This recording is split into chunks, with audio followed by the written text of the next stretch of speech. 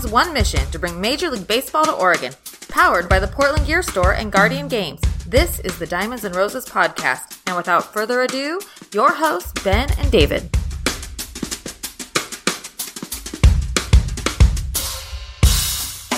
I'm Ben. And I'm Dave. I'm Andrew. I'm Eric. And I'm Easton. And you're listening to the Diamonds and Roses podcast. Welcome back, Dave. It's good to see you. I hope you're having a great new year. Start things off. I'm having a great new year. And by the way, we have some new gear that we have for our podcast. And we have not one mic, but we have more mics. More mics. And apparently they work. So this is groundbreaking stuff. It is. And we got a special host this evening recording with us. Andrew, introduce yourself. Hi, I'm Andrew. I'm a listener of the show, the podcast. A big fan. I'm a big baseball fan in general. Love sports. I just want Major League Baseball to come to Portland, and have all the fans in Portland just be celebrate and have a good time. Excellent. We appreciate Andrew. Yeah, we appreciate you, Andrew, for coming me on. That's awesome. And now to our awesome guest. We got Portland Eastside Baseball here. Go ahead and introduce yourself, gentlemen. Hey, my name is Eric Bennett, and I'm representative of Portland Eastside Baseball. And we're just really excited about all the opportunities that baseball affords right now for our youth in the city and for Major League Baseball to come to Portland. So we look forward to opportunities to work with RBI and Major League Baseball. I'm Easton, and I played baseball here locally at Clackamas Community College, and later on in Oklahoma at St. Gregory's University. I work in Portland Eastside Baseball Club, and we're trying to help inner city baseball here in Portland, and maybe shed a light for people in the rest of the nation. So, yep. Well, outstanding. What we wanted to get Portland Eastside Baseball on because we thought it would be great to get a different aspect of youth development, more on the coaching level, instructional level. And these gentlemen reached out to us and they're like, hey, we'd love to get on the show. So, and I invited Andrew to come on and join us as a guest host for not just this episode, but the next episode that we'll be doing with Portland Eastside Baseball on next episode. So let's jump right on into it. Eric, you are the executive director of Portland Eastside Baseball. Yeah.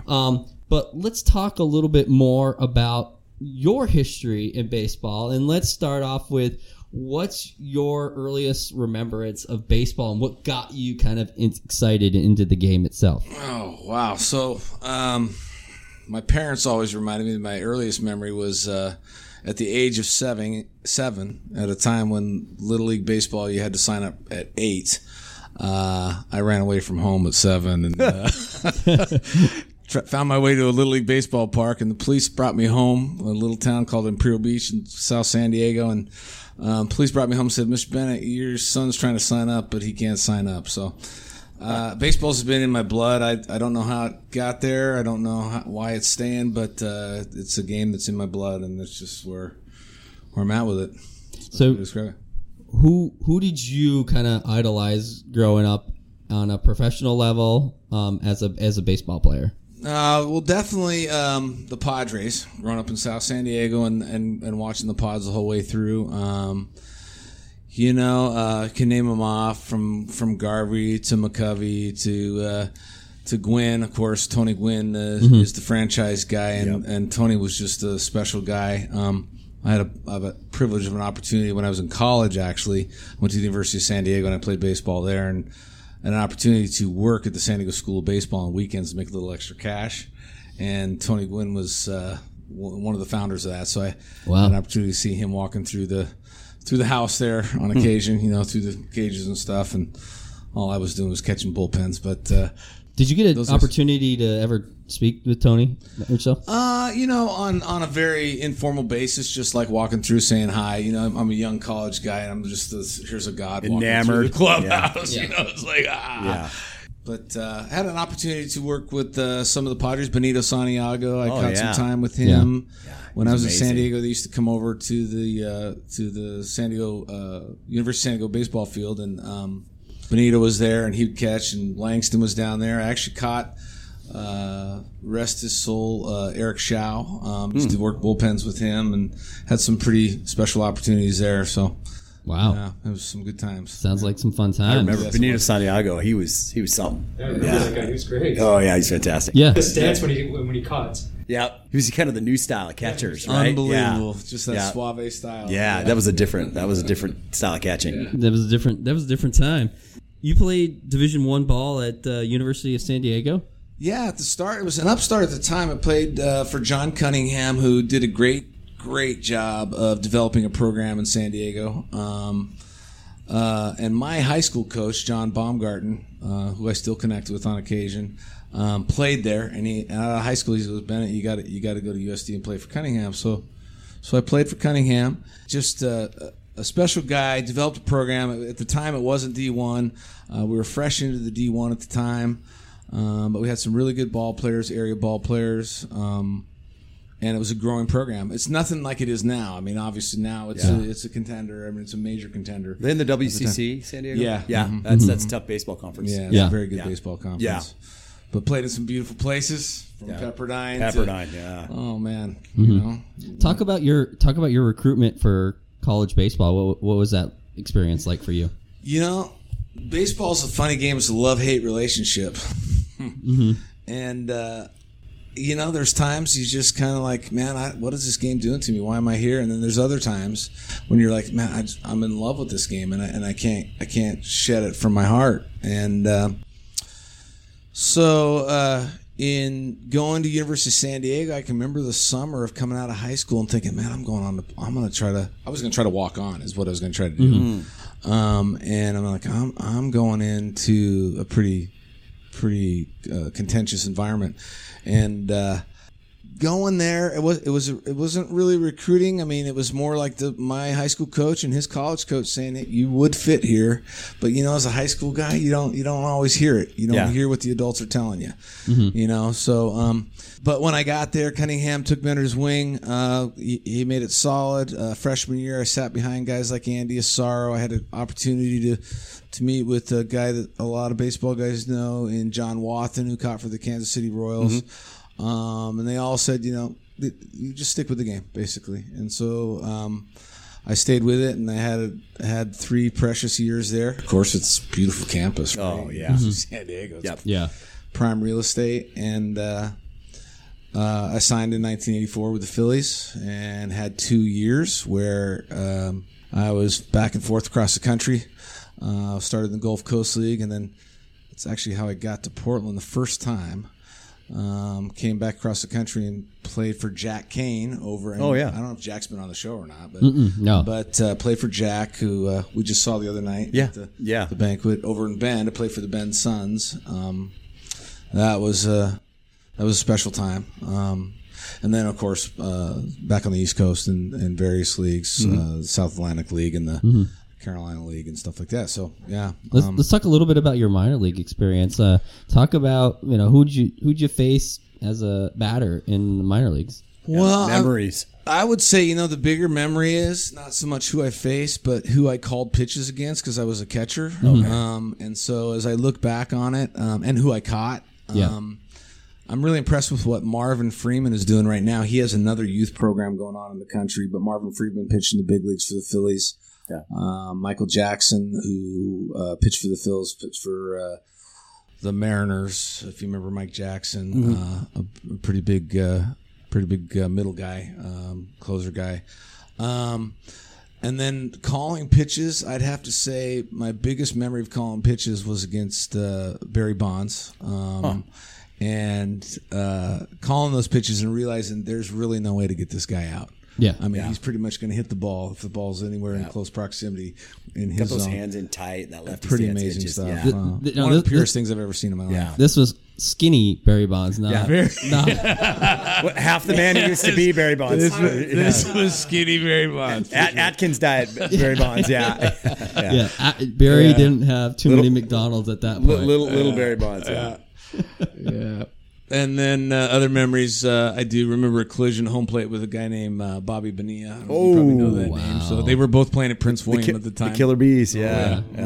When you were calling pitches against Bonds, what do you remember of calling? Where were you trying to call these pitches? Where was your placement at? It was just looking for some sort of weakness, right? Through the whole thing, looking for a location and trying to find a location and realizing lowing in. It did. I mean, lowing in is danger zone to a lefty, right? Yeah. Especially from a righty. And especially anything that's bending at all, anything that's soft. But then even up, trying to get him up or get him chased is too disciplined. That's where you can usually get a lefty is something high and up, harden up, but exactly. he could just stay He off could hit that. anywhere. He just lay off that. He just lay off it, right? Yeah. He'd just be selective and just wait for that opportunity to get anything close within his zone, and there you go. What's the fastest pitch you caught? I would say probably Marvin Freeman at the time. Marvin was throwing pretty hard. I'd say he was mid to upper 90s, at the time. Yeah.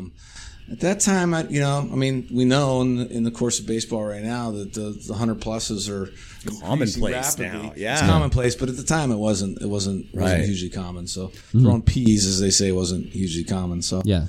So did you ever go to spring training with the Phillies at all when you were? Oh yeah. What was that like? That's for a young guy like me at the time. It's like, okay, you're all of a sudden out of your nest, right? You're flying, you're doing the game on your own, and you're showing up at the ballpark to do your job. Yeah. It's all of a sudden a job, and you're there in the mornings and ready to go to work, and you're there the whole day, and you're conditioning hard and stretching hard and working on fundies and just getting it all done in the course of a day. I think that's what was it like. I think that's where I woke up and realized, man, this really is a profession. Mm-hmm. Yeah, it really is a job. A big shift. Huh? Yeah. Did you ever feel at any point that it was a little bit overwhelming for you with maybe the added pressure of now I'm beyond the collegiate level, I'm at a professional level, I need to perform at a higher level or else I'm gone? Did you ever feel that? Yeah, it's there, right? You see it happen. I'd say the pressure's there every day, and you realize it. I mean, it's the competitive spirit. The next guy's right behind you. He's ready to take your job. I mean, and they're there. I remember another catcher I was working out with pretty heavy at the time, Ray Roman, who played at Cal State Fullerton. The guy was a beast, and he was a grinder. Yeah. And he made it very clear that he was after your job. We were all hunting for spots on rosters, so you wake up to it pretty fast. Yeah. The hard part was when all of a sudden it's done. I mean, it's a quick blink. They don't hang on to it for a long time, and they gotta turn it over and bring new guys in and look for that next guy that's gonna really shine. But it was a blessing overall. It was just a great experience. And like I said, from the time I was young, baseball has been in my heart. It still is. Yeah. I mean, I just can't shake it. So I'm not trying to. Comparing the Gulf Coast League and then coming out here back out on the West Coast to play, how would you compare the two as far as experience goes? It's environment wise, it's Florida. It's baseball. Coming to the Northwest was a new thing for me too. Coming out of Florida, San Diego to Florida to the Pacific Northwest League, 70 games. Short season baseball.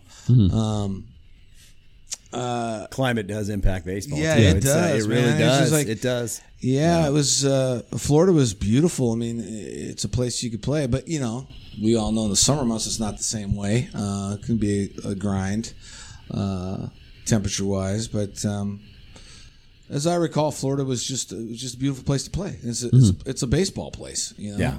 Southern California, Arizona, all those southern states, those are baseball places for that very reason. It's an adjustment here, but you've seen the Mariners do it tremendously well over the course of time here. And I really believe it can happen here. I believe in this city it can happen. Yeah. Beautiful city for it. City's ready for it. Yeah. If we're ready. Yeah. Yeah, exactly. Easton, let's talk a little bit about you. Talk a little bit about your experience growing up and what your first recollection of baseball is. Okay, so I'm not going to start with my first actual recollection, but so I'll kind of veer off it, but in a good way.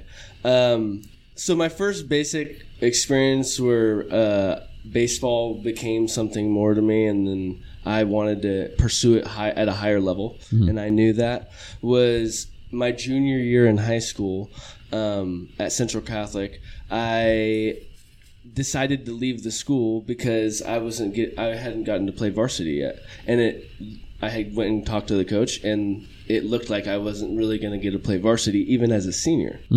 Wow. And so basically I said, okay, well, that's not the route I want to pursue. I actually do want to play baseball in college and further on to try to, with education. And so I did that, and I transferred to Madison High School, which, as a lot of people in Portland know, is a great baseball high school. Yeah, it is. And I really grabbed into that community and bought into the community because I had family that had gone there before. So it was a little bit more to me than just a high school. And I just wanted to pursue baseball at a higher level, and I knew that. So my first kind of recollection, I guess, really truly comes in high school. I could tell you about Little League and all that, but it really the stepping stone for me in baseball was that high school experience when that drove me. You said, I'm going to put some time in, and I'm going to do this for a few more years, and I'm going to put some time in, and I love it. And just that was and it wasn't that I was a bad player at the time. I was putting in the work at the time. It was just I was somehow getting overlooked, and it happens to people all over the country, all over the state of Oregon. It doesn't matter. It happens at every sport at every level. How did you? And let's dive into that a little bit. That's pretty smart. And that's kind of forward thinking and taking your life into your own hands and kind of grabbing it back and saying, I want to move forward. I want to be able to play. What went into that process? Well, I knew a lot of guys who didn't play varsity for like 3 to at least maybe 2 years of varsity didn't have a higher shot at playing college baseball. So that was my main concern. So my main concern was, how am I going to stand out? How am I going to show myself? How am I going to get to be a better athlete? To be able to play at college and to be able to go and pursue an education and do something fun while I'm doing that. Yeah. And so that was kind of for me, I turned on a different gear, and he definitely, my dad right here could tell you for sure that I definitely put into another gear later on in high school, that second half, because now it was something, okay, this is really something I want to invest in. And, basically with the Portland Eastside baseball, that's what we're trying to do, is give kids a route to college because, it's not always easy. Try to minimize the amount of kids that get overlooked or don't have those opportunities or have access. Yeah, and and the outcome is, and the result is, as an athlete, I was a little bit overlooked, but if you look at how I did in college, then, you wouldn't think this kid only played 1 year of high school baseball and, just didn't do anything. That's right. In the future, we plan to help kids out and, get them to at least see the opportunity that's there in the baseball world. Having played baseball, there's been a traditional part of it that they establish, this is a good player and this isn't, really early on, and there's some stigmas attached, and sometimes that growth and growth potential is definitely overlooked. Yeah. And in terms of development and kids changing and this and that, I've seen it. It's more powerful in baseball than I think any other sport. More so in the game of baseball, because what I think in the game of baseball there's more of than most other sports is the late bloomer. Yeah, that's what you're saying. Absolutely. It's the late bloomer. Absolutely. Yeah, totally. I think baseball is that kind of sport. Yeah, where you got to put in the years. Yeah. The reps and the work ethic beyond just athleticism. Yeah, that is more. I would agree with that. Absolutely. So I want to know, as I was sitting here listening to your dad, and we're talking with you now. At what point did you realize what your dad had done in his collegiate career, and then going on and playing, minor league ball? At what point did you hear about that, and what was the thought going through your mind? I knew at a young age he had played professional baseball, and it's funny, and I have 2 younger brothers, and they'll say the exact same thing. He never really actually taught us specific baseball stuff. Truthfully, never anything. Interesting. It didn't seem like it as kids. So it wasn't like we were going out in the backyard every day and like, okay, this is how you hold your hands and this is how you do that. We literally went outside into the backyard and he'd throw you balls and he wouldn't really say anything. He'd say, oh, yeah, that's how you want to hit it. Maybe, short little things. But we just had fun. And I think a lot of the thing with the youth level, low level youth, is they get burnt out at a younger age. Yeah. Because sometimes, dads can be pressuring them very, very hard on those. You got to get good to this level. We need you here. Or, even club programs and elite programs can wash kids out because of the elite level. At 5-6 years old, it just doesn't work out as much. As well. Mentioned though, we did have a batting cage. But we did have a batting cage in the backyard. Let me ask your dad this: was it sometimes did you fight? I would ask your dad. Did you sometimes fight the impulse to having parented, an athlete myself, my son, fight the impulse to put a little more pressure on and just have to step back. Sometimes I've caught myself a million times. Definitely. There's a cost equation to this as well, right? And so having 3 boys, having to look at it all and wanting them all to enjoy the game the way I did. And then whether as a player or a fan, it really didn't matter to me. It's just the game of baseball, right? Yeah. And so in looking at it, there's plenty of times I had to fight back the urge. My wife kept me in really good check with that one. Yeah. What did she say? Oh, she's just like, there are other things. They could run cross country. Or no, that's not. That's funny.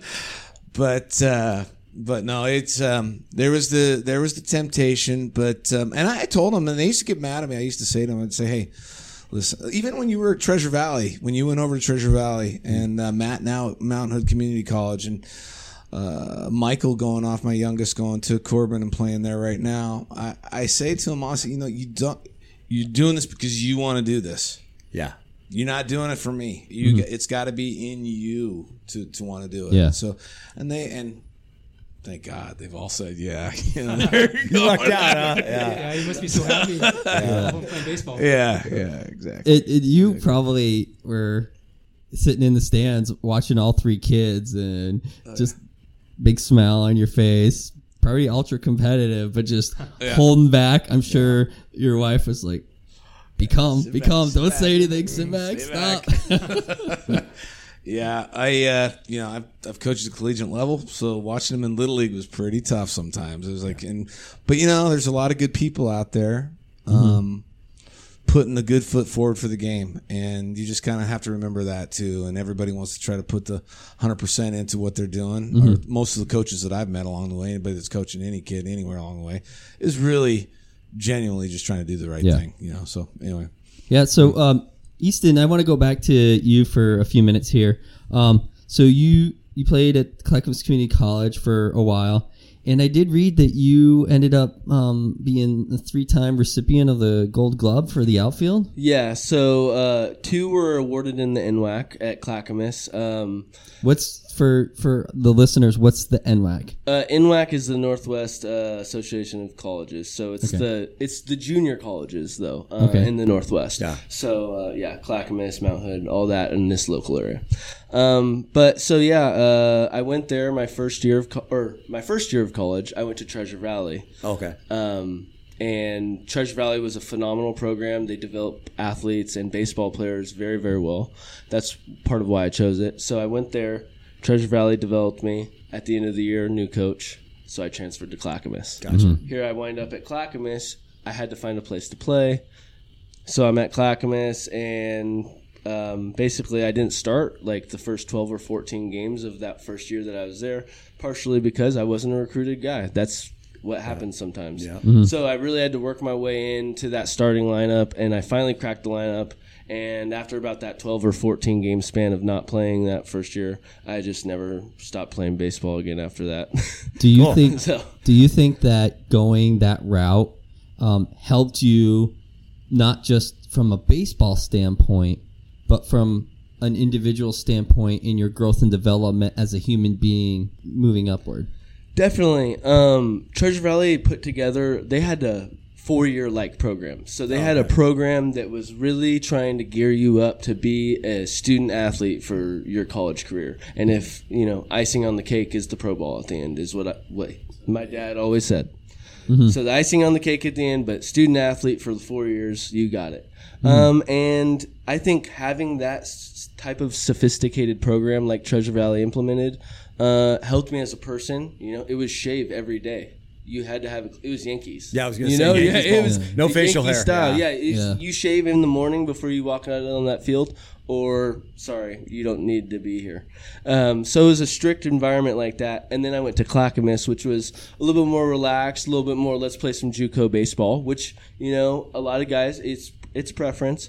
So that's what I went to, and I knew the Treasure Valley mode by that time. I knew how to have the program. So I had the program instilled in me, but none of the players around Easier me to go had that. Treasure Valley to Clackamas than to go to Clackamas to Treasure Valley. Yeah. Definitely. Totally. Yeah. And that was at the time. Now, make no mistake, those those colleges both probably are fine at this point. And Clackamas had better years, so they've done better in recent years. But definitely, just the program made me a better ball player because it was 5 hours of baseball. And it's what we like to say in baseball. There's different styles of baseball. There's Dominican style. Puerto Ricans have a different style than Dominicans. Yep. Just like Central America plays different baseball, just like Japan. And so what I'm going to reference is Japan. When those kids train for baseball over there, a lot of their little baseball academies train more militarized, more. It's hardcore baseball for 8 hours a day. Yeah. And that's the type of baseball they train. And that was more similar to what I got at Treasure Valley. Yeah. So, Okay. It got me a little bit into a different style, I guess. I've never had the opportunity personally to live the student athlete lifestyle. Can you just briefly explain what that was like for you in your experience? Yeah, I mean, a lot of the time it was, for at least in the baseball world, it was fall baseball. Most of the time we didn't do too many morning workouts, but we did, go to school at 8 a.m., have your classes done by 2 p.m. Yeah. By 2:30 or 3, you're basically out on the ball field, and until sunset about 6-ish o'clock. Long You're practices. going to be out there for 3, 4, 5 hours. And so that's what it was. And then once winter hit and you couldn't be out on the field anymore, it was morning workouts every day. You're going to get your meals afterwards, hitting class right after. Basically, you're working 2 jobs basically is what I would compare it to. And it's a lot more fun than 2 jobs, though. Yeah. So pretty much through the school year, you're just training and going to school. Training until the season starts. Exactly, keeping your grades up, doing the right thing to be a good student and a good athlete, student athlete in turn. So you're at Clackamas. What got you motivated to go to St. Gregory's? Really, just getting the scholarship offer that they gave me. Yeah, because. Student debt is a big thing right now. People talk about it in our country right now like crazy, and student debt's a thing, but I didn't come out with nearly as much student debt as most people because of the avenue that I took. How did the scholarship come about? I think it came about through Field Level. I think was an app or whatever. Field Level app was where the coach found me on. Okay. So we were using a sort of social media, baseball social media to kind of find college recruitment, and somehow that coach found me, and that's how he offered me. Very cool. Yeah, Excellent. And I was reading a little bit about you online, and you didn't really take the easy route in college either. It's sad that you majored in psychology or behavioral health sciences in college, so you really didn't take an easy route.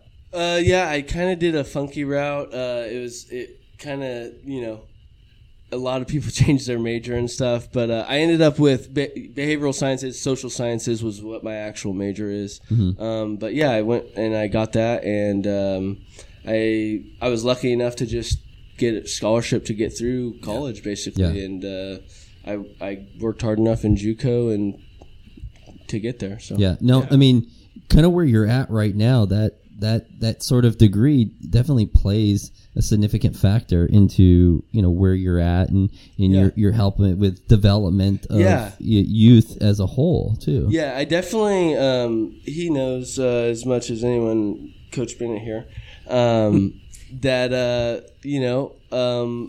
I really like to speak to specific athletes and like to reach out to them. So like we were talking about Michael Noyle, this great athlete that's playing for the Vandals football now. He was a tough athlete to reach sometimes, and athletes can be tough to reach sometimes. So we tried to reach him all year. He tried to reach him. I tried to reach him. And I think that is one thing that, a degree like social sciences or having, the uniqueness of a player in mind, we can really speak to that and be like, okay, here we go. We can work with you. I can talk to you. I know where we're coming from. And in talking with the Duns and Mr. Gatto, this shift in terms of that these people, these baseball players, they're individuals, and each kid, each young adult has their own individual motivation, which is really unheard of in the 70s and even into the 80s. There's this generic style, one size fits all. You don't want to have any quote unquote preferential treatment. But really that has changed. You're kind of on the forefront of that as a future coach and being involved in the nonprofit, where there's individuals are individuals, and understanding their levels of motivation and how they're motivated and what their, I guess, what their psychological needs are. That baseball hasn't had that traditionally. And so that's kind of cool. That's a bent. That's a theme that we've heard. Yeah. That's a theme that we've heard several times. So it's interesting. You're tying that in, and the fact that you're using your college education, you're using your degree and applying it. It's pretty cool. But that seems like coaching in general, and especially with baseball, that's where it's heading in the next few decades. Yeah, and I actually want to add something onto that too, David, because I think what you're not only bringing up the fact of this other aspect of psychology, but you're bringing up the aspect of what you don't see in a lot of people, which is you're blessed with being able to go to school and having that paid for and getting a lot of great people, your father and other individuals that you're teaching these, but you're now in turn giving back, which you don't see a lot of that in society today of people who do get stuff, maybe not a lot, but they get something. And there's a lot of people that devote a lot of time and effort. And again, he brings up the Jerry Gattos of the world. He brings up the Jack Dunns, the John Dunns, all these other people that we've had the privilege of interviewing, and now the two of you. And it's like, we see this is a trend of the people that we've interviewed, the giving back, to me. And, to me, it's like, I give back because, personally, I've gotten a lot, so much in my lifetime from my early childhood. And then, after getting hurt, coming back from Afghanistan and having people help me out. And so it's like, I've done whatever I can do to give back. And I'm hopefully showing my children that mentality of giving back to society and helping out. So I commend the two of you for, what you're doing, and especially you. We appreciate that. Yeah. Yeah, we appreciate that. Can I say something to that? So, I mean, and the fact that you're mentioning Gatto and Dunn, I got to tell you, I came up out of San Diego, and I didn't know a lot of people in the Portland area in 1988, and really it took me a long time to get into the baseball coaching ranks and to really meet some people around here. Mm-hmm. And those two guys, you're right. I mean, and Dave Gasser's another one. Yeah. Those guys are real genuine guys, and they care about individuals. And we hear that a lot in the coaching conference. We just went to the ABCA, American Baseball Coaches Convention in Dallas, and you hear a lot of this now, what you're just talking about there, in terms of caring for the individual. That's how you build your championship program. You're champions any way you look at it, right? But you care for the individual, and you give. And giving back that time, that blessing that's been given to you, giving it back to kids and just letting them have it. Because most of us aren't going on. I mean, if you're lucky, you get to a couple of years playing pro ball. I mean, if you're really, really, really, really lucky, you get to go to college. Yeah. And you get college paid for it. But, for a lot of guys, it's the end of the road at the end of high school, or maybe 2 years of JUCO, junior college. And in that time, we got to grow young men of character. right? We got to grow people who are going to carry on and carry on the reputation of baseball, like we're sitting here and having our conversation, or whether they go out and be teachers or coaches or whatever they do. I mean, we got to grow those young men of character. Yeah. Yeah, that's a culture shift. I've seen it in coaching youth sports and high school sports, and especially in baseball in the last 15 to 20 years. There's definitely been an understanding and a shift there. It's kind of cool. And baseball is a great avenue for us to be able to teach that, you know. Yeah, because there's so much failure involved, right? A game of failure. Exactly. There it is. Yeah. There is, but the thing about failure is not a bad thing at all. Failure is a good thing, and it's about how you can pick yourself back up after that failure, what you can learn and what you can take away from that, I think, is the most important thing. You know, you don't try, just try again, you know, and, you know, you're maybe you're not going to get to that ultimate level, but, you know, you could have an impact on somebody else's life along the way that, you know, maybe they get to that level at some point, but they're going to remember where they came from. Baseball is kind of the antidote to the instant gratification culture, cultural aspects that you see it with your age group, and you've seen it, Eric. So yeah, this obsession with instant gratification, baseball is the cure for that with its failure. You know, it really is. Yeah, that's so true. Yeah, Andrew. So you chime in a little bit on this. I mean, sure. What do you think about like this development, giving back? You know, what's your take on that? Oh, it's definitely the right way to go nowadays. The culture shift is you have to develop the individual. So the kids growing up, they need to become a better person, kind of more attention, a better player in general. Yeah, and just integrate in society as well as play the game as well. Mm-hmm. You know, it's just a win-win when that happens. Yeah, some life lessons, huh? Yeah, life lessons, exactly. Mm-hmm. Excellent. So, you know, I just want to say thank you to the two of you for taking some time to speak with us a little bit about, you know, your individual backgrounds. You know, we'll be coming up in the next episode. We'll be talking more about what you're currently focusing on, what you're currently doing. But we here with the Diamonds and Roses podcast, David and I want to focus on, we want to get to know you better as individuals. We want our listeners to know more about you as individuals because, like, you know, Andrew, again, he listens to the show, and I'm hoping that, you know, by getting a better background of you know, the people that we have on, that, you know, you can relate to them in some way, shape, or form, but be like, man, I just didn't know that, or, you know, especially like not having to have the time to go out and do like the research and stuff like that. Yeah, I feel connection with the folks you interview. It's like, I love the stories. You just get to, you kind of feel like you get to know them and kind of understand where they come from. So just kind of understand just the culture of baseball and just how that is, and just locally. Very cool. Yeah, it's very cool. Very cool. Yeah. Well, Andrew, I'm actually gonna, you know, leave it to you for maybe like the last question before we have these two gentlemen kind of, you know, fill in anything. Is there anything that you want to know personally about them as, like, you know, as younger individuals, their professional careers or something like that? I'm throwing you on the spot. Yeah. So playing the game, I played Little League. I played a little bit of Babe Ruth. So when you get to the next level, how does it compare to when you play like at a younger, like, youth league? Like, what's the experience like as like a grown up? Like, I'll let you go on that one. Okay.